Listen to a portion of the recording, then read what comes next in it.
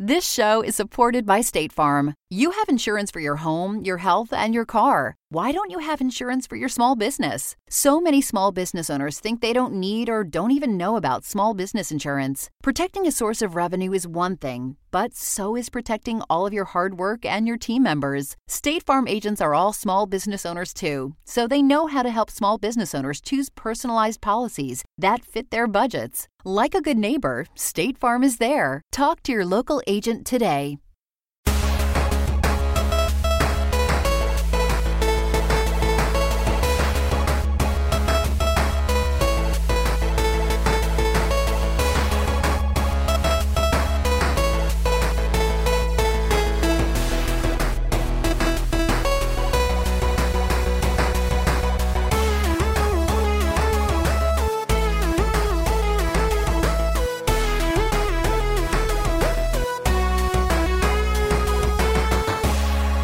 Hello, everyone, and welcome to another episode of Ben is Entirely Too Sleepy, also known as the HP Podcast.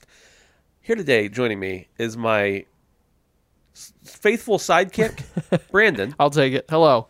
And returning for the first time in 7 years is Dustin Furman. Hello. It's Greetings. good to be back hanging out. Hanging out here in your own house. In my own house. Where we are. Thanks for having me back in my own studio. You know what? we pulled some strings and got you in today. Thank you. So Yeah. No, Yeah. Holly tried to get us to lock you out, but I'm glad I can be back on this show. This is a very important show to me, so it feels good that I can, come back every once in a while. yeah, we felt bad for you, so Yeah. wanted to bring you in. I was one podcast away from living on the street, so this That's is right. like saving me. There's like a quota or something. I don't know. The difference is, like, normally when people make appearances on shows, they get like a guest appearance show. This show we're going to be doing a little different. You're going to pay us Oh, sure. to be on the show. naturally. So I got $7. sometimes You guys got to split it. that's actually double our normal cost. So that's Well, great. there you go. All right. Normally when somebody's on the show, people ask where they are. Dave today he had to work late this evening, and Phil, I think maybe the same thing. He told me earlier, but I forget. So either way, it's not your business, people, listeners out there. So screw you. Get out of here. Thanks very much to the patrons, by the way, after that nice screw you message. We appreciate you being patrons of the HP Podcast, and you really do help out as far as cost and production and lining our pockets so we can pave our houses with gold. Oh, God. Yeah. I must have missed something in the contract. Well, I was waiting until you got your own house. Fair enough. It's just a pot of money they're sitting for you. Fair enough. If you are not a patron, you should be. $1 a month, you get early access to this show, and higher up, you get other rewards as well. You can check those out at patreon.com/handsomephantom. And whether you're a patron or not, although you get a special badge if you are, you should go over and join the Discord. Go over to handsomephantom.com/discord. Be ushered into the very presence of us, the handsomest boys in all the land. That was beautiful. Yeah, I heard you've changed around some sayings. No longer the beautiful boys are out, Yep. and I just felt like it was a relic of a time gone by. Like, I don't know. It'd be like if what's a really famous saying? I'm walking here. It's like if I don't know. I'm trying to think of something. that's fair. If somebody says something and then they leave and you keep saying it, it just feels a little disingenuous. That's fair. I can understand that. You got to chart your own path. All right, the beautiful boys are fucking dead. Damn, dude. That's already they've been dead killed for like 2 months now. Damn it. R.I.P. We thought about naming it The Handsome Men. That seemed too adult for the type of content that we have. When you're like, we're the handsome men, I'm expecting like when it's just the collar, Oh yeah, but no shirt. Yeah. That's what I'm expecting. It's like, Chippendales. yes, Yeah, that's dude. exactly it. some Chris Farley. Shirtless bow ties. Yeah. Yes. Yes. We actually have a surprisingly large amount of topics, and not all of them are as important as others, and some of them are more important than others. Which, that's redundant, what I just said.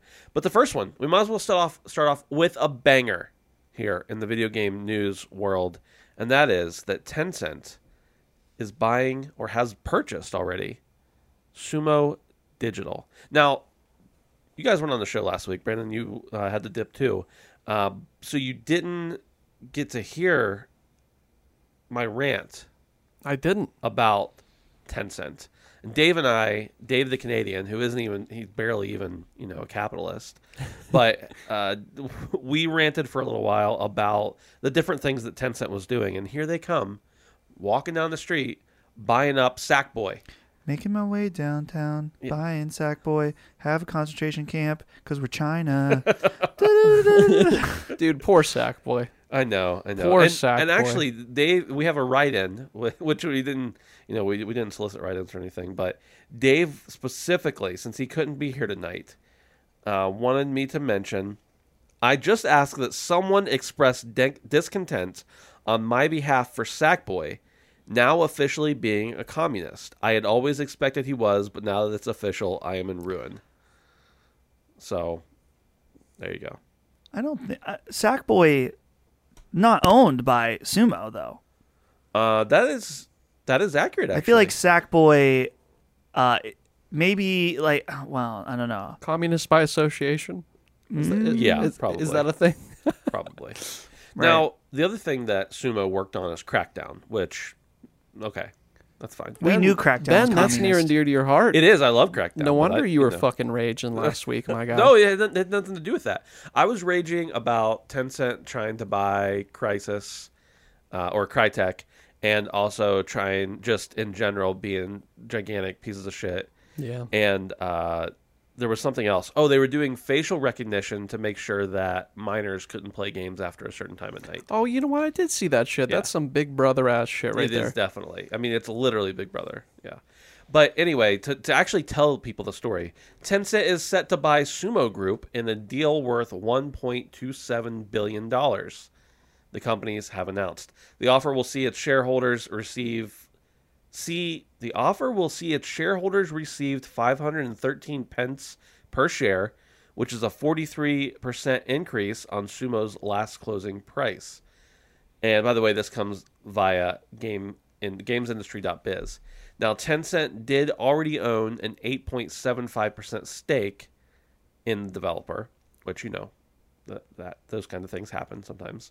But now they own the whole thing. Sumo has developed its own IP in the past, but they are best known for work-for-hire projects such as Crackdown and Sackboy, all sorts of Sackboy things. So, this is just one of many things lately that Tencent is buying up in the video game space. And while this one is not really pleasing to me, it is less distasteful than them buying Crytek or trying to buy Crytek like we heard last week, simply because of the issue with Crytek, Brandon, since you weren't around, and I think Dustin already knows this, but Crytek does some work for various Western militaries, making simulation projects and whatnot, and people at Crytek, and of course I'm sure other people, are worried that then China will then have access to these military simulations, etc. Yes. I don't know how much of that is fear-mongering, how much of it's true, but either way, it's Tencent, so we can hate it. Seems like Horizon Zero Dawn propaganda to me. Sounds like the game in the making in real life. I mean, it's possible. It's certainly possible. I was just trying to remember how much stuff Sumo has done. Dude, how could you forget Snake Pass? How could you forget? Goodness, you're right. Wait, what is their association with Snake Pass? I don't Didn't know. they make it? That's what I'm seeing. I thought that was an indie joint. Maybe they published it? It says developer, Sumo Digital. Because I remember The dude. The guy yeah. when we were at the Kind of Funny panel years ago. Yes. At PAX. So Yeah, it says Sumo Digital, Secret Mode, and Konami are the publishers. okay. And the developer is Sumo. I was looking here, like some recent stuff. I don't know if there's co-develop. Wait, games developed. Hood, Outlaws, and Legends. Yeah. Sackboy, Spider, Team Sonic Racing, Crackdown 3, Snake Pass, Little Big Planet 3. Okay. And then there's a bunch of, they did some port work along with Yeah, I think, some co-developed I games. think the bulk of their work, as far as what's made them money, has been for hire work. Really. Right. Gotcha. But here's the thing, and probably a lot of stuff they're not even credited on, if we know how the industry works. Here's the thing I'm wondering. $1.27 billion? That seems, maybe there's something I'm missing here. That seems like a lot of money for somebody who doesn't even own many of their own IP. So- especially when you compare that to some of Sony's recent acquisitions. Ted Price right now. That's his name. He's the meme of what's his face, Kylo Ren punching the wall. Yeah. You know, from that movie. That's him right now. Yeah, the actor. Yeah. Dude, what was? Go ahead. I'm just can't remember his name. It doesn't matter. What was Bethesda bought for? That was like $7.5 billion, but that's a much difference. Okay, but I mean, yeah, just like to give you some perspective here. Is Sumo worth 1/6 or 7th of what? But all of Bethesda. All of Bethesda, or how many times more than Insomniac? The Bethesda deal was so dependent on IP. It really you have to was. think about. I mean, Yeah. it's Doom. right? I feel like Doom might be worth. I think IP, but also the tech. We don't know what tech they even had brewing there. Remember at E3 when they brought out the streaming tech, Yes. and it was kind of weird. Like, why is that a thing Right. that they're like showing on E3? But I mean, maybe Microsoft's like, yeah, we want that. Right. Yeah. I mean, that's just part of the way bigger picture. But Yeah. it's an interesting idea about the tech. Just a lot of money thrown around for that sort of thing. It is. I mean, I wonder what the best angle is for Tencent, really. I mean, are they just going to continue to have them be secondary assists, you think? Or are they just going to... I would imagine they're going to have them do more of their own IP. And especially, I mean, maybe I'm wrong here. I think that it will be a little bit more difficult to get like Sony and stuff on board with letting Sumo continue to develop certain things for them. with Tencent attached? A little bit. I mean, Yeah. Sony's in bed with Tencent to some extent in other areas as well. But Seems like a lot of people are. I don't know. Why do you think Tencent wants Sumo of all people? Is it just a money-making thing, or is there some other Yeah, hidden thing here? that is perplexing. China, Don't care. they don't. The thing that Sorry, I'm that's trying to. that's a Ryan Davis giant bomb thing from a decade ago. Sorry. Yeah. I was just thinking, did I hear correctly or something? I think one of our friends told me about this, that like Japan warned us that like you got to be careful because China's buying up a bunch of stuff in Hawaii, Yeah. and they're eventually just hoping that they'll be able to like take that over. Yeah. Have you heard this at all? I have heard that, but I never gave it. I mean, I never knew if there was any credence to it. So, but it's a separate thing, but it's also similar that you got to wonder if there's like a Chinese strategy that's like, okay, we will never, they're not our friend, Right. even though we have trade relations with them, alliances yeah. with whatever. But like, we're at this point, a Chinese versus American war would not happen. Well, I mean, it certainly could. But anyway, the whole point is, why take it over via fighting or battle when you can just slowly influence the culture Yes. to the point where they run things anyway? Well, Right. and there's also very much a reality of if you buy enough stuff to make enough money, you can fund the projects you really want to do anyway. Right. And by the way, talking about a war, an actual like military war, China could mount a 1 million-man army tomorrow if they wanted to, and it wouldn't even put a dent in their population. Think about that for a second. Yeah, that's the scariest part to me. Now, granted, not to any get, war with China is going to have nukes involved one way or the other. Right. But, you know. and not to get too deep into that, but they just have volume. That's what they have there. Yes. Volume of people. And they have their people. It's just a different cultural mindset where Chinese believe in the identity of the nation. Yes. Whereas in America, where we're the land of freedom, it's the individual identity Yeah, it's like over it's national like identity. the exact opposite. Right. Yeah. Maybe we're too free in America. I said that to Locke the other day, to our friend Lockmore. I was like, Freedom was a mistake. Yeah.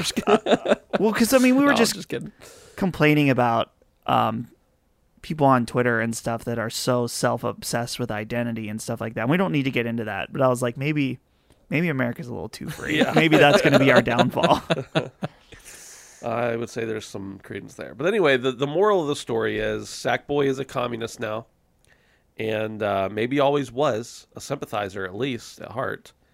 And we can no longer trust him to guide us along our way. Although I have an unopened copy of Sackboy at my house right now that I need to play. So I'll still Sony, do that. I'll still do that because I bought it before they were owned by Tencent. Yeah, Sony needs to reform, re-educate Sackboy. Oh no. Wow. Okay. Guys, the Steam Deck. We were talking a little bit before the show about the Steam Deck. Mm-hmm. And it's getting to the point where it's almost old news at this point, based on when it was revealed and everything. But I did see a story today that it turns out, this comes from PCGamer.com, that the Steam Deck's final specs are more impressive than Valve first listed. And apparently Valve corrected the Steam Deck specs page, and they made, previously made a mistake on the memory bandwidth. Essentially, quote, Valve has updated the Steam Deck specifications to correctly report the handheld's genuinely impressive memory specification. First noted with dual-channel RAM, the updated specification now correctly lists quad-channel 32-bit LPDDR5 memory with speeds of up to 5500 MTS. So that's a lot different, and I don't imagine that spec changed. I imagine they just had it listed incorrectly to some extent. They're trying to curb enthusiasm. They were trying to curb enthusiasm at first, maybe. I mean, they obviously still sold out of it. Right, exactly. But I guess I just wanted to use this as an opportunity to have a larger conversation, or at least maybe a smaller conversation, about the Steam Deck. Talk about it. So if you're not familiar, Steam Deck, it's going to be a handheld PC, essentially, that will run Steam natively. It's also going to be able to potentially, it's a computer, so it's going to be able to load other programs aside from Steam if you were to wish to do that. I've seen a lot of people talking about Game Pass and just other PC programs in general. But what do you guys think? Brandon, I don't know if you got a lot of chance to dig into it. Dustin, I know you pre-ordered one. I am somewhere in the middle between the two of you. Yeah. I think. Yeah, I mean, I don't have like a ton of thoughts on it. I'm in a unique position as far as this goes where it could be enticing for me. But at the price point, it's close enough for me that I would want the full experience of a PC. Yeah. Handheld has never enticed me very much. I'm not often in a place where I want to play video games, and I'm not at my house. Right. It's few and far between. And so for that exact reason, I have little interest in the thing in general, because that's all it is. So, I think that it corners a market that the Switch is unable to corner because they've suppressed themselves. That they don't need to be anything more than they're not. And we talked about this a couple weeks ago. Yeah, we don't need to get into Brandon's... No, we don't need to get into another rant about how much he hates Nintendo. Yeah. Yeah. But no, I think this is I'm surprised it's taken this long, because I feel like with the success of the Switch, I thought people would jump on sooner. Right. I think that Valve making it really intrigues me, but that's about as far as it goes for me, is intrigue. Unless it's coming out and it's blowing people's minds, I don't think I'm willing to bite. So yeah. Dustin, why do you want a Steam Deck potentially? Mainly because I am just intrigued by this as being it's not a new platform, right? But it is a new vertical in the PC space, and that's how Valve says that they view it. IGN has been doing really great coverage about this. And one of the things that the guys from Valve said is that they're like, yeah, we're open to licensing. People or manufacturers can get a free license of this version of Steam. So anyone could make their own type of Steam Deck device, and it runs the same software. Right. So, I mean, that works out for Valve because any games they sell, they make money on. Right. So they don't really care. And it's just them. Right. It's not like they're paying 30%. Something that, when I was talking to Maddie about this, what he got me intrigued by, I don't know if this justifies the price, but Maddie was like, think about this thing as the best emulation device ever created. Yeah. And I was like, whoa, that is intriguing. Dude, finally, Pokemon Red. Dude, Finally, Pokemon Red on a big-ass screen. It's about damn time. Dude, I mean, at one point, we're going to have a Steam Deck, we're going to have a Switch, and you can be like, one of these plays Ocarina of Time. Yeah. One of them does not. Right. Thanks, Nintendo. Yeah. Don't even... I can't.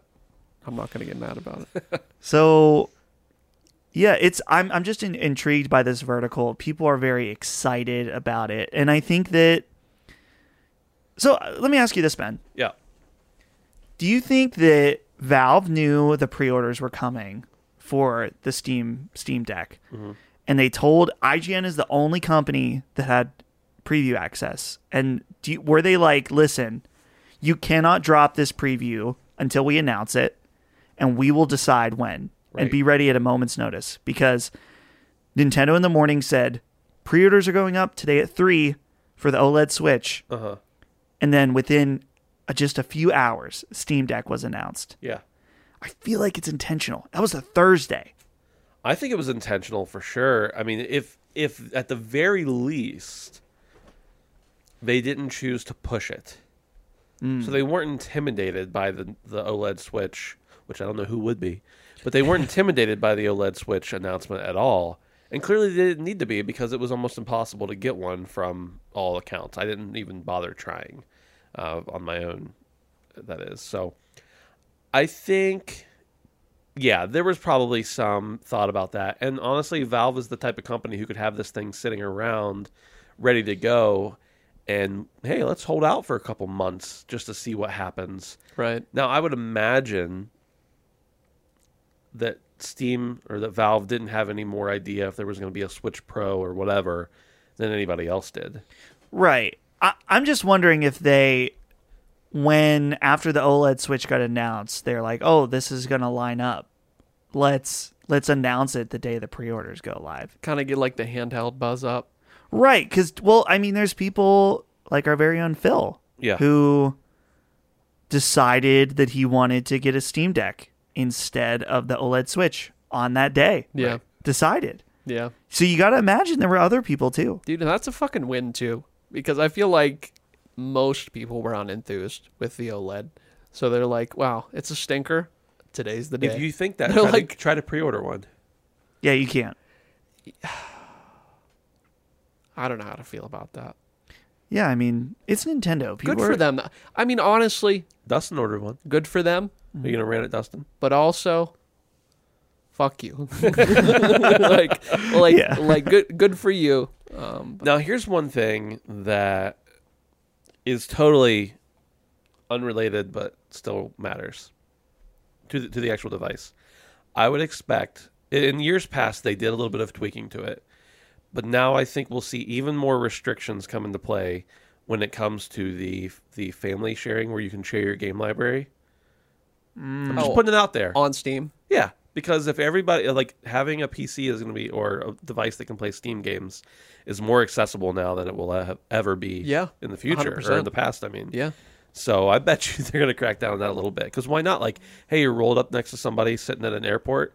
Hey, just Steam share with me real quick. Right. So I can play your game. Right. Or whatever. I don't know. Yeah. So that was just a thought of mine that things could change in that direction, potentially. No, I love the way it's going, though. Yeah. Honestly, I mean, I think it's a great idea.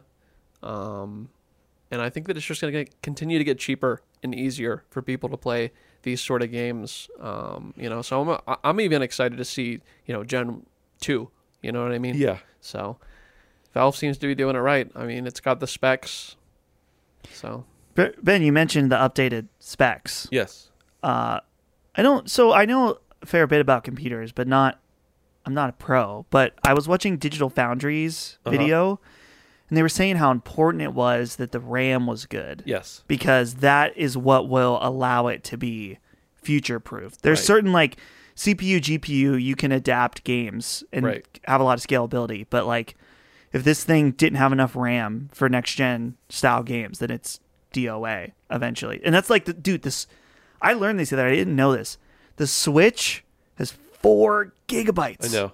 Isn't that crazy? 4. I don't think that the GPU, I mean, the CPU is one thing, but the GPU for this thing, since it's not outputting that high of a frame or a resolution, probably doesn't need to be terribly beefy. It needs to be small so it can fit in the device. Although the thing looks like a monster to me. I don't know. I'm going to be excited for someone to tear it apart.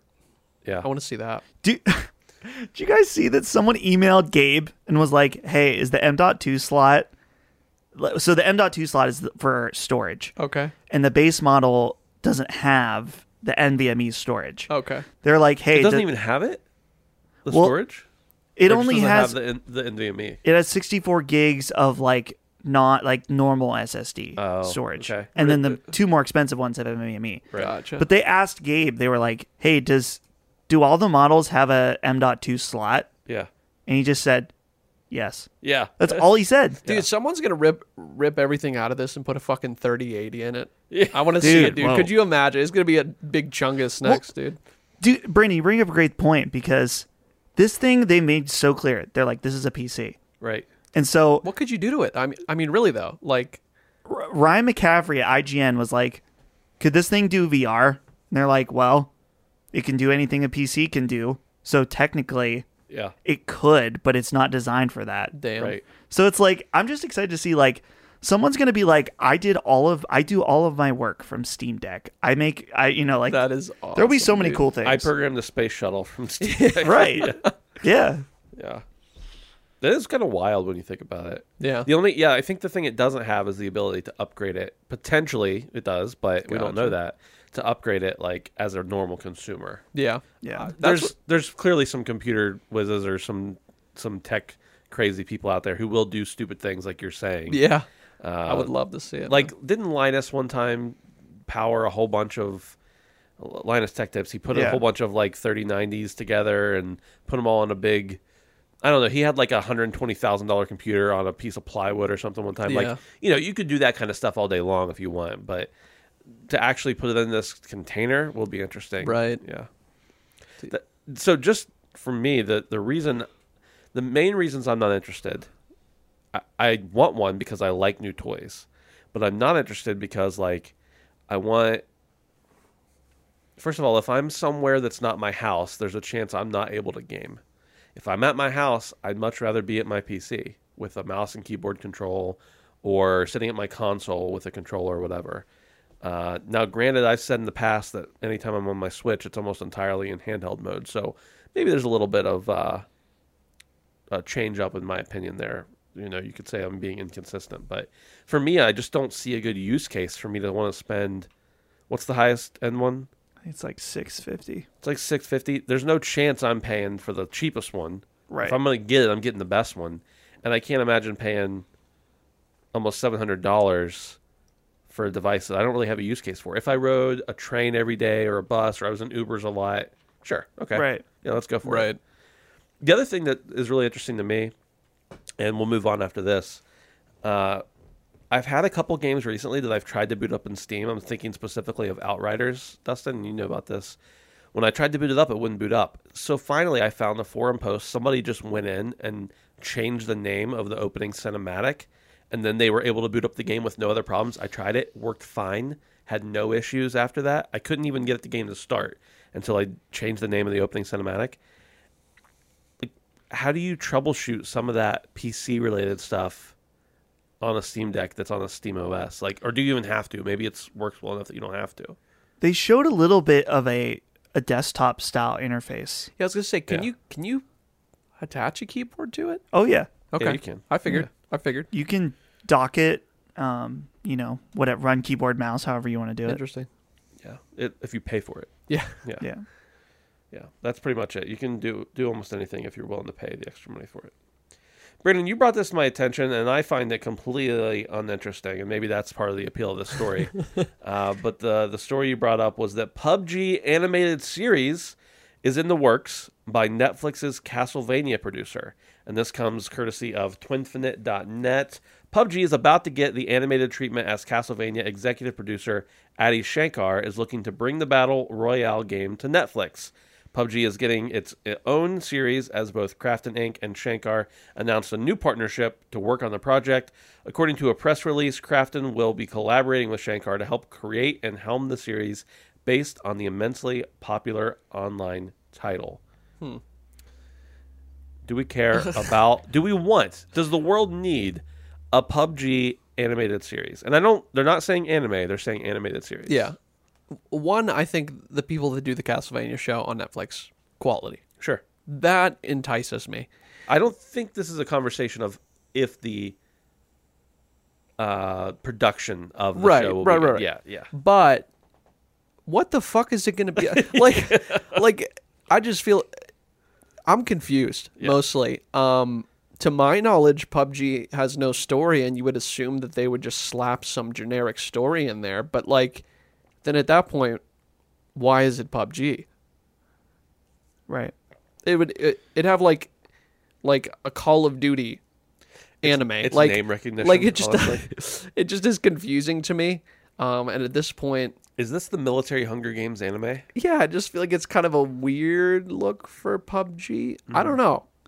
Is this going to entice people to play? I don't know. I just don't know what the idea behind it is. Really, is confusing to me.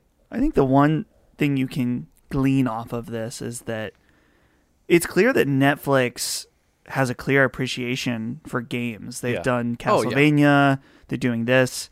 And then this is something that's easy to forget about, but it will be very cool, is that they're doing that cyberpunk anime from Studio Trigger, which may be the best thing to come out of all of this at the end of the day. Oh, no. But it's cool. And then there's these rumors about Netflix potentially partnering with Sony in some way, but it just makes me...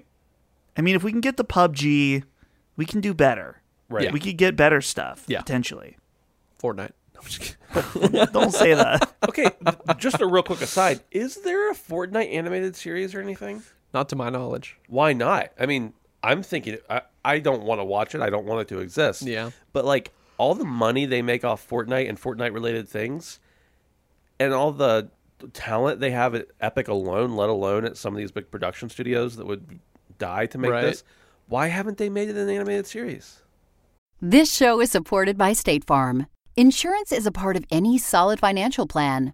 Making sure you have the important things in life covered is one of the best ways to give yourself a little breathing room when things go awry. It's important to protect not only your business, but yourself as a business owner and all current and future team members. State Farm agents know what it takes to run and protect a small business because State Farm agents are all small business owners and they live and work in your community. So they're deeply attuned to what's happening with other small businesses in your market. If you have a small business and are interested in making sure you're protected, reach out to your local State Farm agent to learn more about what you need. They'll help you find the right policy at the right price for your business.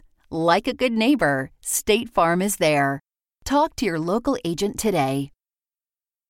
Could it be at this point that Fortnite is too dependent on its crossover nature and that the licensing is strictly for games and the marketing around the games? Yeah, I was going to say, because if you make a Fortnite short at this point, a Fortnite show, it just has fucking Jonesy. It's just Jonesy. And it doesn't have anything else. Wouldn't it feel kind of weird at this point? I guess so. I haven't played long enough, but I've seen enough stuff to know that there's so many different things in Fortnite now. Right. That's probably part of it. I was thinking part of it may be that, like, for a while, and I think still, they have some sort of narrative that they're trying to develop through Fortnite. Aside, like, one of the narratives is just let's make money, but then the other narrative is like I don't even know what it's like a multiverse narrative. Yeah. They don't want to pay for Travis Scott again or something. I don't know. Or the Avengers, something like that. But so I would imagine like that's got to play part of it. And again, what would it be about? I mean, it's that's what's most battle royale. Just to go back to that for a minute.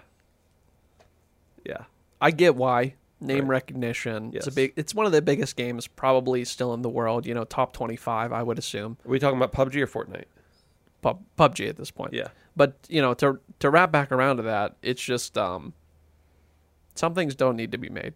Right. And I don't want to write it off right away, but I've never wanted more from the story from PUBG ever. So I guess we'll see. Maybe they'll change my mind. That's how I feel about like half of movies now. It's like, does this need to be made? Yeah, it's like it could definitely be made, but doesn't need to be. Someone is willing to pay for this. Shankar also said, to me, this animated project represents another step in the evolution of mending the torched bridge between the games industry and Hollywood, end quote. And in fairness, I do think that's a smart move. Now, I don't know if PUBG's the game I would have picked to try to mend the fence there, but like there has long been a distaste for each other when it comes to the movie industry and games industry. And in fairness too, there's a distaste between fans, like hardcore movie people and hardcore game people. Yeah. kind of shit on the other one. Dude, I will die on the hill of the new Mortal Kombat movie. So Yeah. that is my Yeah. that is my only saving grace for the past 10 years. The only one. Yeah. Okay. Video game movie anyway. Moving on to more relevant things, and this also is another thing shaking up across multiple industries, and this is that GTA is getting some new music in the game. They're going to be releasing music inside Grand Theft Auto from their new record label from Rockstar Games, which I didn't even realize Rockstar Games created a record label. It is called Circo Loco, and they're launching a remix of its first album inside the game. Now, as part of this, and this comes from Rolling Stone, Grand Theft Auto Online's latest update comes yet another affirmation of the music and video game industry's growing partnership as the two businesses continue to intertwine. On Tuesday, GTA developer Rockstar Games announced that it's soundtracking the update with music entirely from its own record label, Circo Loco Records. Now, here's the part where I think it gets interesting. The new music comes as GTA Online launches Los Santos Tuners, which features new storylines and content focused around the game's already well-established car culture. Sorry, that wasn't the part where I thought it was going to get interesting. Let me see how... Here, there's a way that it tells you how to actually get the stuff. I can't find it at the moment, but basically, in order to get these tracks that they're releasing, you actually have to find them in the world. Oh, okay. They're going to be on cassettes or USB sticks or something similar to that. That's kind of like a throwback. It is a little bit. Now, first of all, I want to get your reaction on that. But second of all, I want to talk a little bit about what it could mean for the future of music in a platform we have joked many times will never end. Because I'm thinking about the fact that we all the time hear about music licensing running up. They're taking songs out of games. This game's no longer available because this asset is no longer licensed, etc. If Rockstar has their own label, creating their own music, they can sign artists, whatever. GTA Online can literally live forever without ever having to worry if they eventually integrate this and make it entirely their own music. Right. Without ever having to worry about that licensing stuff. Yeah, I feel like this is a step in a direction that I wasn't expecting at all. That must be what they've been doing all this time. But you're exactly right, Ben. I mean, they certainly got the money. Yeah. So that's not a problem. But yeah, I mean, I think it's, as GTA Online continues to evolve, it's really interesting to see how they progress in different ways than similar games that have been running around for a long time. Like, you see the progression of Fortnite over the years, right? And how they've added something new to the mix, the live events happening for everyone at the same time. That's really cool. Games are adopting that. The record labels, right? That's fresh. I don't think any other company's done that. At least the video game. I can't think of another video game industry or video game company that started a record label. No. Yeah. So I mean, it's just makes you wonder what are things that we haven't even thought about yet. But yeah. So, do you know, are the songs able to be streamed? I don't know that. Here's the only thing it says about them. And that's a really good point. Like streamed on Twitch. I know what you meant. Just for the audience. Right. For players to access the remix, they have to find 4 separate media sticks representing the 4 EPs hidden across the Grand Theft Auto map. After finding the media sticks, players can listen to the music while driving and turning on the in-game radio. And Dustin, what determines whether or not you can stream something is whether or not it's been licensed out to one of the big companies. Basically, you have BMI, and there's 4 of them. They're all crooks. They scam small businesses. Ask me how I know. But they basically, you sign to a label, and next thing you know, you don't own any of the rights to play your music in public anymore. Yeah. It's all in the fine print. So that is a good point, that maybe they want it to make it more accessible for people to be able to stream, because we know GTA Online especially is a huge part of Twitch culture. Yeah. And YouTube and everything. Yeah, 100%. So yeah, that was the main thing I was thinking. First of all, if they own the means of production, if they've seized the means of production, then they can allow it for streamers. But there's definitely the discoverability of music has already changed. I guess it changed so much when streaming was introduced, like Apple Music and Spotify, stuff like that. But now I think the most interesting thing is that we're seeing musical artists rise from platforms like TikTok, Right. like Old Town Road, Yeah. and Lil Nas X is owed completely to TikTok. And so you got to wonder what other possibilities are out there with ways that people can discover music. And so doing that through the most popular online game of all time. Yeah. Could you become a star in the GTA radio and become a millionaire in real life, you know? Well, I mean, just think about it. Yes, probably. But I also think about the fact that just a crazy example here, right? Taylor Swift has a real problem with labels and everything. I get it. I'm not even talking about reality here. But hey, Rockstar has their own label. They want to pay Taylor Swift to be on their label. Go for it. Taylor Swift's now in GTA. Rockstar makes a bunch of money from owning the rights to a super popular music artist. And you could stream it. You can play it on YouTube without risk of anything. They can use it in other games that they have. Like, there's so many. They don't have to just create their own music with this label. They can buy rights to artists and sign them to their label and create new artists. And that's what's been so confusing to me about the whole issue with record labels is like Dustin said, the discoverability of music. And if you cut out the issues with copywriting, then think of how many more revenues your piece of property can be experienced if it's not being taken down every 5 minutes. Right. Because, you know, someone's got to make money at the end of the day, but the more ears you have, I would think would be better. And I've always thought that.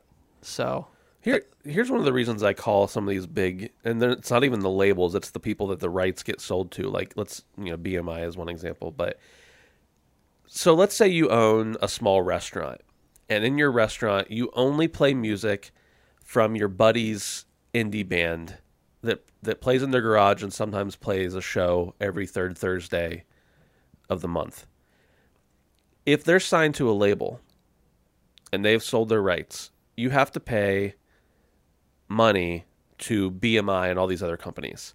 Now, the way BMI cashes out, the way they pay all of the people who are signed to them, is they figure out who's on the top 40, the top 40 most, whatever, that's what they used to call it. Now, I don't even know if there is such a thing as top 40.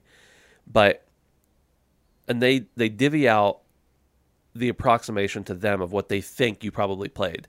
So if in order for your buddy who has an indie band but is signed to a label to actually get the money from the money you're paying BMI and all these other companies, is you have to, every night, you have to report what songs you played, send that to these people, and then they will portion that out of what you pay. Like, they don't actually pay the people who are really the music you're playing. Right. They pay who they think the average person is probably playing in their place. Oh, wow. And like, that's one of the things. So you have to think too, like, let's say you and I both have a band and we both get signed to, what is it, Loco Roco or whatever Rockstar's thing is. Yeah. You would have to imagine to some extent our music's going to be available elsewhere, but like, they can track exactly how many times our song was played in their game. Precisely. You might make 60% and I might make 40% that day because people like your song more than mine or whatever. Right. So I think it could be really good for artists for this type of stuff to happen. And if anybody's got the money to do it, it's Rockstar. Yeah, seriously. Are they going to sign the guy that invented the Badussy? I really hope so, dude. Which booty, dick, and pussy. Badussy. Badussy. That's Rockstar. Get on that. That's the man you need. Yeah. Sign this man. He needs to be a millionaire promptly. Now. For inventing that. Can you think of any other reasons besides needing, one, for streaming, and two, the licensing, that they may have done something like this? Like, what other incentive is there for a game company to own a record label? Money. Who knows? They're fucking Rockstar, dude. Yeah. Honestly, it's in their name. They have to own record. They have to own music. And music has always been, especially in the GTA series, like an integral part of the experience. And so imagining having your own resources spreading throughout that, like think about if they would have done this during like Vice City, right? Yeah. And you got that shit stuck in your head, like that would have carried years. So maybe they're just kind of, I don't know, future-proofing themselves in a different way. They're just diversifying in a way that I would not have even imagined. Sure. And that's like really, really neat to see before your eyes. Yeah, I'm really racking my brain right now trying to think of like Rockstar's end game in that I guess they could just see it as another avenue to make money. But to me, I'm like, wouldn't that be small change compared to GTA Online, shark cards and stuff? But maybe now. Yeah, I was going to say, but if you get big artists coming on, it's like you think, would anybody be enticed to play GTA if it was cheap, if your artist was signed to a record label on this game? You know, I don't know. Right. It's just, yeah, it kind of just gets real. Right. There are a lot of ongoing. There's a lot going on up, there. Yeah. Up front as well, large costs associated with licensing music, especially for something like GTA, where they knew when they licensed the music that game was going to, even if it only lasted 5 years, Yeah. was going to make a lot of money and there'd be a lot of people listening to it. So I'm sure they paid hefty for some of those bigger songs. Oh, that are I in that bet. game. Yeah. I bet. All right, moving on to the next subject. One of our favorites, Brandon. Excuse me. Skull and Bones, Ugh. our favorite game ever that we've been talking about for forever, has reached alpha. But reportedly, it has been a long, hard road. This is courtesy of IGN.com. After a reported 8 years in development so far, Ubisoft's Skull and Bones has reached alpha. Now, as we know, alpha is basically just means the game is able to be played. It's not anywhere near done. It doesn't even look that pretty necessarily. There's probably going to be some glitches in the matrix happening. It might run. It might run sometimes.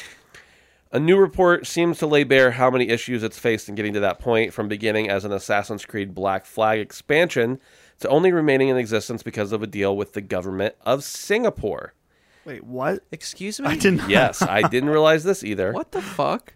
And I guess IGN points to an article from Kotaku, which goes into this extensively. And it goes on, the author of this article says that we should read the article from Kotaku multiple times. We're not going to do that because Kotaku is shit, and I don't even want to know what they have to say.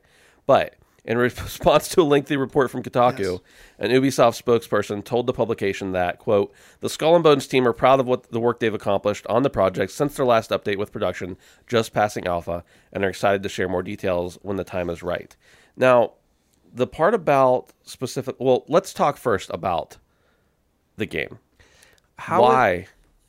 Yeah. How is it so cursed? Yeah, it's pretty cursed. I need to know what is happening, because 8 years Yes. for an alpha Yes. from Ubisoft. Correct. Think about that. It just is confusing to me, and especially in the sense that it seemed like it had a good direction. I mean, they had the obviously they wanted to flush out a lot of what the game was and expand upon what Black Flag was. Right. But you feel like you have some sort of something there that could have at least launched you for the next 8 years. I Right? think this game has always looked like shit, personally. Yeah, I agree. Ben, is it doing you're my Sea of Thieves man. Yeah. Anything from you? Well, so here's no, first of all, not from me. And that doesn't necessarily relate to how the game looks or seems to be at all. It's solely for me as someone who has latched on to games that have taken forever to finish, and then I was disappointed, as not wanting to get burned again by that. Amen. Yeah, amen. Duke Nukem Forever. But basically, I didn't realize this at first, but initially they did plan Skull and Bones as an expansion for Assassin's Creed 4 Black Flag. So it's even been maybe more than 8 years. Well, that would have been around the time of would Black it? Flag. Yeah, Was right that around there. Was that around 8 years? 2013. Okay. Yeah. Okay. So that was one of the first things. And then I think they were getting to a point. This is some reporting. I can't credit to anybody because I don't remember where I heard it. Might have even just been a speculation. So I'm just putting that out there. Around the time that Sea of Thieves did launch, they were getting pretty close to having like a publicly viewable form of the game somehow. And when Sea of Thieves launched, they were like, oh no, their game is way better than ours. Yikes. And like has all the things that our game should have, or else nobody's going to play it. Right. Basically. It's too similar, but better. And that was when Sea of Thieves was in a way worse state than it is now. Right. Like it's 7 million times better now than it was 4 years ago or 3 years ago, whenever it Wow. launched. So basically, they say the former developer, who I guess is unnamed, says that it's been in design hell due to a, quote, classic case of mismanagement for 8 years. And essentially, I guess, okay, first of all, I guess that this has already cost Ubisoft upwards of $120 million Excuse me? already. But the game is being made in Singapore. And the government of Singapore helps prop up some games and, like, you know, pay for some art to exist. Sure. Much like certain parts of Canada do. And part of the reason, or part of the thing that goes along with that, they give subsidies and whatnot.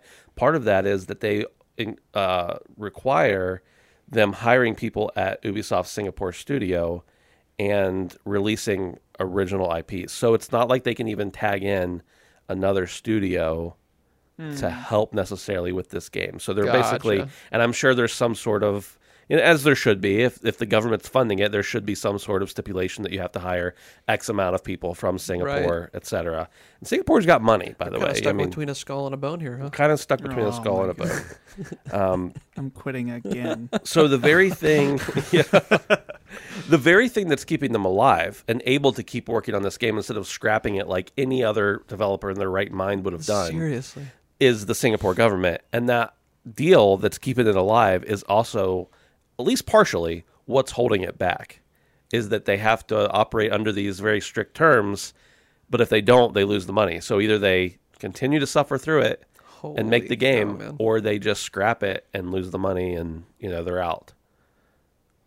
What do you think? A year of the servers will be down, or what do you think? Here's the thing. I mean, I don't love ship games or pirate games or whatever. I like Sea of Thieves because of the unique thing that's there. Right. So, like, while I have an interest in Skull and Bones and seeing what it's like, that doesn't mean just because it's not like, you know, if you like Call of Duty, you might like Ghost Recon. Right. You know, like, it's totally different than that. It's Yeah. not, you know, so I don't know. 8 years is 8 years and $120 million, and that's $120 million plus projected. Right. And it's not even out of alpha yet. It's a long road till we see this game. And when we do, if it doesn't absolutely blow Sea of Thieves out of the water, it's not going to go anywhere then either. And I just say that because it is directly comparable to Sea of Thieves. Dude, yeah, well, yeah, to an extent. Right. Yeah. But you got to imagine, dude, as Sea of Thieves just continues to get more popular, they are just shitting bricks over there. Yeah. Dude, Wow, that would suck so bad. Imagine, like, it was, like, originally, you're like, okay, this game came out. We can't push this yet because it's not as good. And then, like, over years, it has a turnaround success. Not that it wasn't successful at the beginning, I'm sure, but... dude, here's what I'm thinking about. Okay, you said 8 years. 8 years ago, I was 19. Uh-huh. And I hadn't even started my goal, like my journey to get into games. Right. Like, my life was completely different. Yeah. I'm just imagining working on the same thing for 8 years. Well, I think that's probably another part of it. How many people that you know, not just like the three of us, but how many people that you know would work at doing something, like how many developers are going to work on a game that goes through constant reboots, constant turnovers in management, constant their cubicle buddy leaves, the game changes direction, all the work they've done for the last 18 months has been scrapped. How many times can you do that before you leave? And then guess what? When you leave, the guy next to you that's been your cubicle buddy, now he's tired of it and he's going to leave. Yeah. How many times has this team turned over in 8 years? Now, not to say that people don't work at game developers for their entire career, love it, have some hard times, and then retire. I'm not saying that. That's just a long time. But, like, if you have failure after failure after failure, if the reports about toxic workplace, whatever those reports end up pointing to, are true, you have to assume to some extent there's smoke, there's fire kind of thing. So, like, maybe nobody who started working on this game is still there. Thank you for acknowledging the toxic workplace at Ubisoft, Ben. It's very important. I only acknowledged it specifically at Ubisoft Singapore. Thank you. I Dude, don't know about the rest of them. People were critical of us on Sacred Symbols about that, and I'm like, we don't. I'm not saying it's not important, Right. but it's like it's not what we're talking about right now. Right. Well, okay. We have 2 more stories, and Brandon, I'll let you talk about this next one because I didn't see what you were talking about specifically, but I'm going to let you talk about it. The Ubisoft earnings call, since we're on the topic of Ubisoft here. No, I just thought it was interesting. Just came out. Let me actually... I'm a little bit unprepared. I need to pull it up here. That's all right. Yeah. Well, basically, Ubisoft had their earnings call, like everybody does quarterly typically, and they talk a little bit about Assassin's Creed Infinity. They just basically elaborated on that a little bit more. They gave some more primers on Beyond Good and Evil. Right. Of course, they want to talk about the Steam Deck and how they're going to, get into that ecosystem, etc. So I always like to see what they're going to focus on mostly. Yeah. They're like 80% of current investments are targeted at premium AAA, which isn't abnormal for Right. Ubisoft, but it just shows me that at least for this coming year or the past year, their priorities have been very clear. Yeah. With 80%, and they're at a weird spot where I think they're kind of not what they used to be. Right. And I wonder at what point when the business model will shift and change. Yeah. When they start seeing enough loss. Well, that's one thing. Revenue from back catalog title sales slid year over year, dropping by more than 20% compared to the same quarter last year. Yeah. That's back catalog sales. That's not new releases. So it's like, this has worked before, but how do you shift to continue to grow? Part of that, by the way, I just realized probably is tied in some sense to the pandemic. Because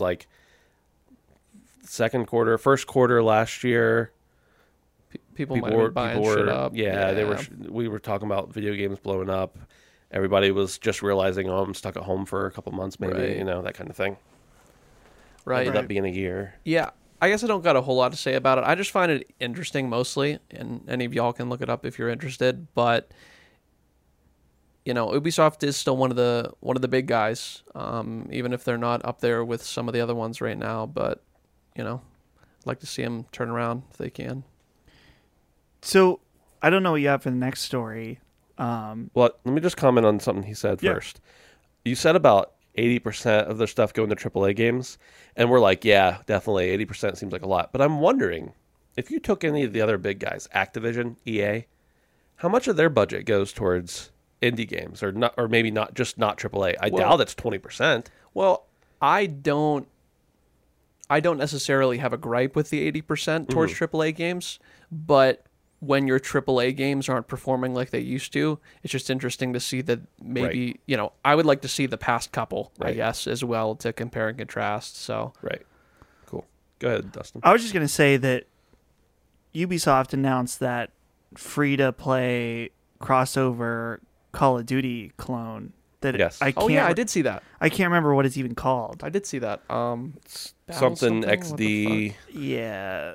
I know what you're talking about. But anyway, it's like it's just interesting to see this big and pretty successful company really lean into I guess they're just rightfully exploring different avenue streams, but with Assassin's Creed Infinity, that's a major shift for them. Yeah, and I feel like it's almost the exact opposite of what has been asked for, which is interesting. The more they add these micro transactions into the game, especially into the Assassin's Creed series, I feel like people have drawn back from it, and now they're trying to completely shift the paradigm to be only that, and it seems weird to me. Tom Clancy's X-Defiant. That's a fucking terrible name. Yeah. So I think it's just to make the little face with the XD. Yeah. The thing that I'm always, I guess, where I'm connecting some dots here is just that rest in peace, Sean Layden. He's not dead, but he's not at Sony anymore. Famously, he made the statement that AAA games were getting too expensive. Right. And we're seeing different companies react in different ways. Sony in particular, not only did they raise the price of their games, but they're releasing these smaller expansions, like Miles Morales. Yeah, Right, is a great right. example Exactly. of this.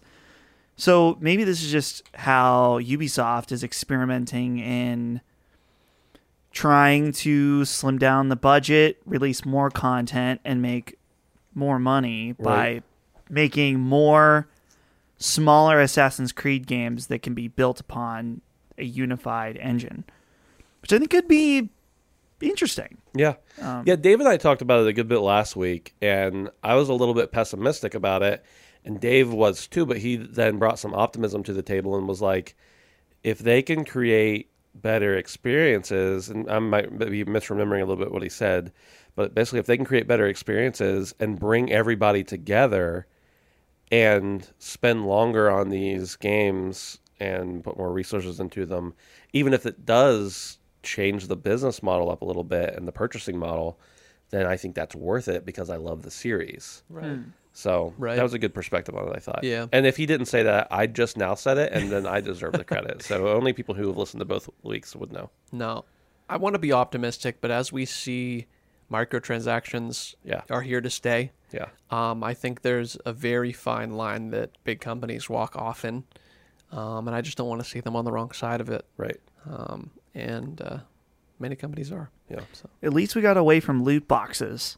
I was mean, thinking about that. We did, Did but only we, for though? exchange for something else. yeah, But I guess, yeah, that is the question. Loot boxes were cheaper, but they were random. Right. Now we know what we're buying, but they're more expensive. Like in the Yeah. case of Fortnite Right. or something like that. and Warzone. That's Yeah, what it's just actually like- Alec, our friend Yeah. Alec, I was like, so tell me, what do you think? How is Epic handling your favorite game, Rocket League? Yeah, And he was like, yeah, the skins are way more expensive now. yeah, dude, it's pretty standard. It's like $20 for Yeah. a decent skin on any game that you want, Right. and it's like, is that better? I don't know. Yeah. I'm interested to see how these things continue to shift, and I think I'm actually very hopeful for a game like Halo Infinite Yeah. to step in with the big guns Right. and say one-time battle pass purchase. Yeah. And I'd like to see how that shakes up the game, because I think there will be other companies that It's $4 million, but you only have to do it one time. exactly. But yeah, I don't know. I guess we'll see, man. Business is different than it used to be, True. and video games are no different. So I only have one thing left, and it's very small, and it may even get smaller. Oh, I've never heard that. And by Shrinkage. that, by that I mean the PS5. According to GameSpot here, the PS5 is getting a very small console redesign. It is going to weigh roughly the weight of 6 Pop-Tarts less than it did. So basically, the PS5 is going to get a tad bit lighter. I assume this will help them in the long term with shipping and even probably some console manufacturing costs, etc. It's only going to weigh about the weight of, they compare it to 6 Pop-Tarts or 120 pennies less. What the So fuck? yeah, it's going to be a very small change. Are you guys gonna upgrade or what?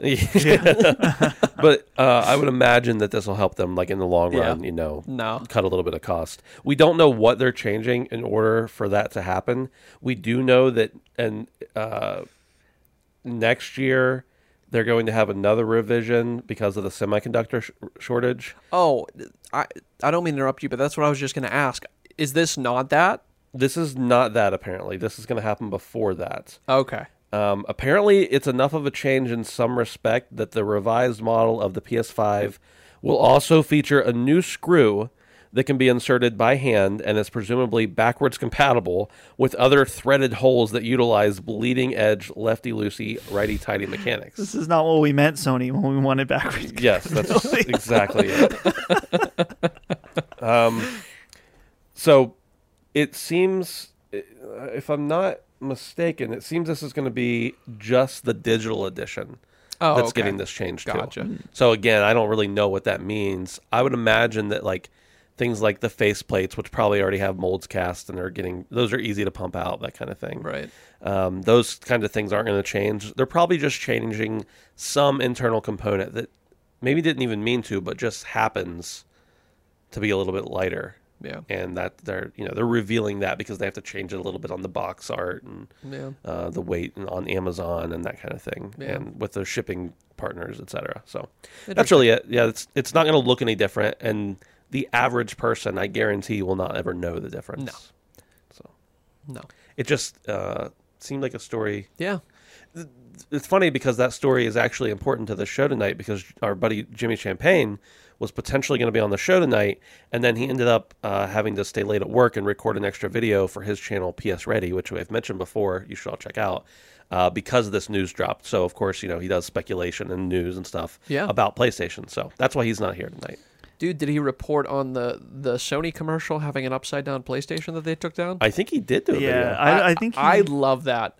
The fact amazing, that dude. somehow made it the whole way through, and not a single person noticed that the PlayStation in the commercial was upside down, is lovely. Yeah. I love that. It's like Game of Thrones Starbucks cup level.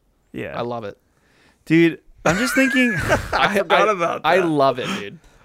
I'm thinking about like a PS5 that's like, hey, notice anything different about me? You're like, they're like, I'm actually 6 Pop-Tarts later. You're like, oh, you look great. Oh, you look amazing. You look 10 years younger. Thanks. Oh.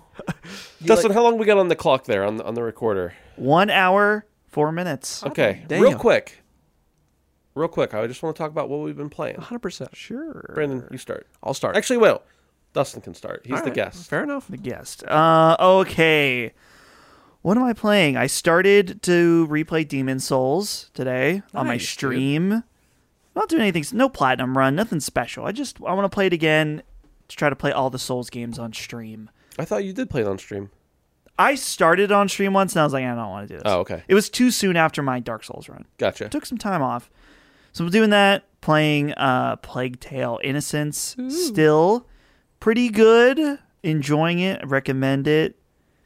And that's about it. Just hopping into some Destiny here and there as well, but not as much recently. Yeah. Yeah, I've been waiting for crossplay.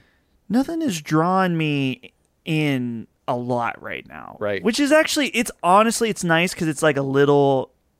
I'm not the type of guy that takes breaks from gaming. Right. But there's times when I'm just gaming less, and that's one of those times. Right. And that's cool with me because then, I'm watching... I told you guys I'm watching The Sopranos. Yeah. And I'm enjoying that a lot as well. Yeah, dude. So. It's a great show. Nice. I started to play Returnal, Yes. which is fantastic. Mm-hmm. I love it so far. I don't know how far I've gotten as far as playtime, but I did get past the first boss. If you go in the ship, you can see. Ooh, I didn't the know menu. that. Oh, right. I'll have to check it out. Yeah. But no. It'll show you how many times you've died, how many runs you have, everything. Oh no shit! I'm gonna have to check it out. No, I think that it's a combination of a lot of things I like. I get a lot of Dark Souls feels from it, and that is really enticing to me. I haven't played a ton of bullet hell games ever. Right. Very few. And in such a unique way, this game presents bullet hell to me. So it's been fun kind of racking my brain through this. Haven't had a super challenging game experience since Demon Souls, so it's nice to have something that is challenging in a lot of ways, similar but very different. Right. Eagerly waiting to play more. And honestly, let me think. I don't think I mentioned, but I played in Platinum Miles Morales as well, finally. Yes. It's a little bit of old news, but I want to sing the praises of this game. I think it is great. Concise, polished, and beautiful. It's it looks so fucking beautiful. Yeah. So great game. Would play again. So Nice. but that's about it, man. Just Returnal, and Miles. I've also been playing Returnal. Not a lot to add over what you've said there. Yeah. I haven't got to play it near as much as I would like to because I am really, really enjoying it. I feel like it's hard. I know it's hard. It's definitely difficult, but I was surprised that I don't find it as hard as I thought I was going to. And that's, I think I'm just generally not great at video games. I just really enjoy them. So I was not expecting to get to the boss half of my run so far, the first boss. So that's where I'm at with that. And maybe that has something to do they did an update, maybe changed some of the RNG. I've heard that. So I don't know if that has something to do because I didn't get to play it before they changed the RNG. Yeah. But either way, I mean, it's not like I'm not saying it's easy for me by any means, but I was just expecting to be absolutely dog shit at Crushed, it. yeah. Yeah. I've also, of course, been playing Sea of Thieves. Always playing Sea of Thieves. That's my thing. And then I bought a Series S. Dave and I talked about that on last episode last week. And then within a couple days, a buddy in a Discord group I'm in was like, "Hey, I can get you one of these right now. I have it in my cart. Do you want it?" I was like, "Yes." So, actually, it might have been literally the day after we recorded that happened. So, got a Series S. Of course, I'm already paying for Game Pass, so I just had to pay the extra $5 to get Ultimate, and downloaded the show. Okay. I saw you playing that. Been playing a little bit of the show. Cool. I'm not a big sports game fan. One, it was free, though. I mean, not free, but, it didn't cost me anything extra. And two, there's a very RPG element type thing to it where you're playing like the career league where you start as a guy in the minors and you go up through. Right. And that's just been kind of fun to play as like one character, build that character up, get better and better. I like that. But that's more of I'm still awake at 4 a.m. Don't want to quite go to bed yet because I haven't done anything but work for the last 3 hours. And, And then I decided I wanted to play through all the Halo games before Infinite comes out. And I realized I've never played 5. So I started the Master Chief Collection over again. Started with 1, and I'm a couple hours into 1, the Halo 1. So that's where I'm at. And I haven't started playing it yet, but I did download Chris Tales because I played that at E3 last year. It was phenomenal, the little bit I'd played. And I'm really looking for, that was 2 years ago. Holy crap. Really looking forward to playing it. It just came out today. I got to download that. Yeah. I'm doing that right now on the app because you can just like boop in the Game Pass app. I think it's a pretty small game too. Yeah. But it just really seems like it deals with time travel and like stuff like that. And I think I've said before on the show, like I love just things that deal in time travel, things that like explore that universe, even though I don't really have any like real life aspirations or anything. It's just that kind of stuff appeals to me and always have. So I'm excited to kick that up. Maybe tomorrow night, maybe tonight. I mean, we'll Dude, see. also they just added Blood Roots. They did, which is pretty good. It is pretty good. I played that when it came out. Yeah. I thought that was on Game Pass before, but maybe we had a review of that or a review code or something. Yeah. I don't remember loving it as much as I wanted to, but I think it was still good. Right. Yeah. Oh, yeah, and they're adding our boy Blinks Yes. later this month. Yes. Who can forget Blinks? Awesome. I think that's all we got. Yeah. Wrapping it up. Thanks Damn. for joining us, Dustin. Of course. I mean, Happy you to were be already here. here, so why not? I was already here. I'm happy to be here. I'll be back again. Who knows? Dude, I've been meaning to listen to After Dark. Oh, Because, we've talked about how I was planning on still being on After Dark. And then Yes. the first one that popped up, You were dead. I was in Virginia. Yeah. So I've been meaning to listen to that just because I feel like I'm really excited to be like, what's this show Hell like yeah. to listen Who to did we it? have on it? Was it just me, you, and Phil, or was think Dave it was on just- too? I think it was just us three. Just us three. Wasn't okay. that the cake tasting night? Yes, I think it might have been. Yeah. Without Well, cake? anyway, I'm sure Phil got raunchy or something. But yeah, I so wanna if you listen. haven't listened, there's a new episode for patrons, $3 and up patrons of After Dark. And if you didn't even know that, there's last month's episode available for you. So check that out. Don't forget to check out patreon.com/handsomephantom.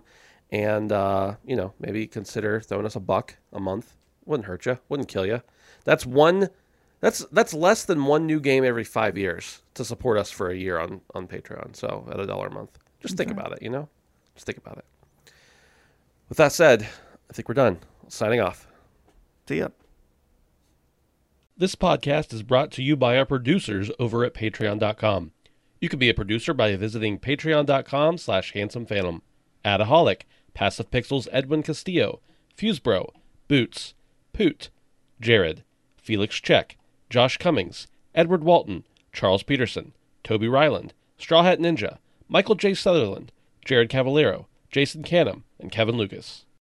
Thanks to State Farm for supporting this show and helping our listeners protect their businesses and lives. Like a good neighbor, State Farm is there. Talk to your local agent today.